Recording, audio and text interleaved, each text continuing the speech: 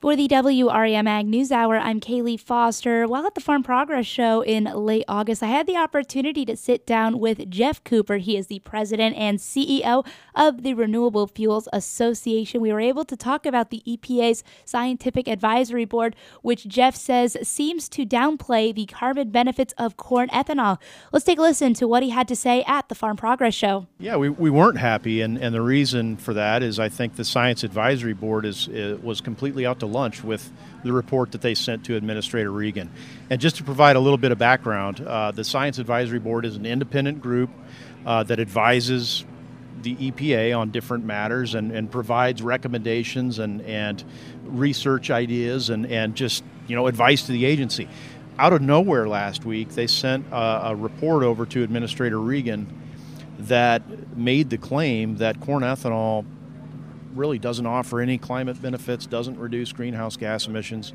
And yeah, that touched a nerve with us because we know that's not accurate. We know that's ridiculous. We know that this issue has been studied in great depth over the last couple of decades, and that everybody who has looked at this finds that, yes, corn ethanol does indeed reduce greenhouse gas emissions and offers a significant reduction. Most of the studies that have been done in the last few years find that corn ethanol is 40 to 50% lower carbon than gasoline. So for this advisory board to send a report over that ignores all that research, made some very wacky arguments about corn ethanol, didn't sit well with us. And so we sent our own letter to Administrator Regan, made sure he had our side of the story and provided him the facts as we see them, along with citations to all those studies that I'm talking about. It's not coming from us. This is coming from Harvard University, MIT, Purdue, Department of Energy, USDA. These folks have all looked at ethanol's carbon footprint and found that, yes, corn ethanol in particular offers a significant reduction and is continually improving. We see a pathway where we might be a 50% reduction today. We could be a net zero carbon fuel in the not too distant future when we add things like carbon capture and sequestration and other new technologies.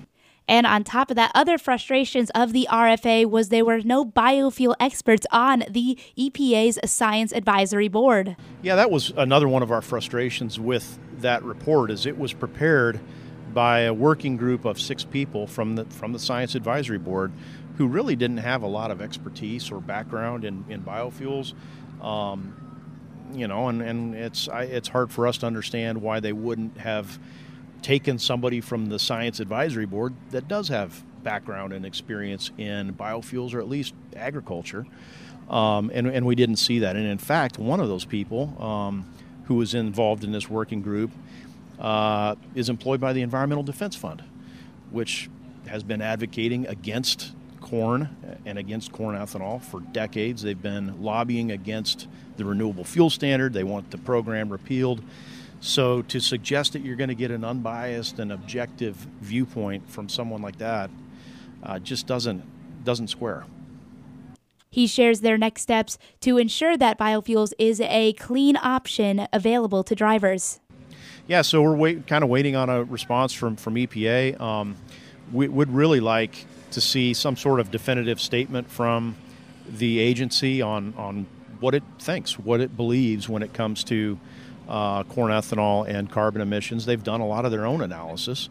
Some of it's been kind of inconclusive, or they haven't really offered any really defined conclusions, but would like to hear them come out and say it, that yes, corn ethanol reduces carbon emissions, period. USDA, Secretary Vilsack was here earlier today. He's not afraid to say that. Others in the administration, Department of Energy, they're the ones who analyze the heck out of this. They're not afraid to say it. So we'd love to have EPA on record acknowledging in a very clear way the carbon benefits of biofuels.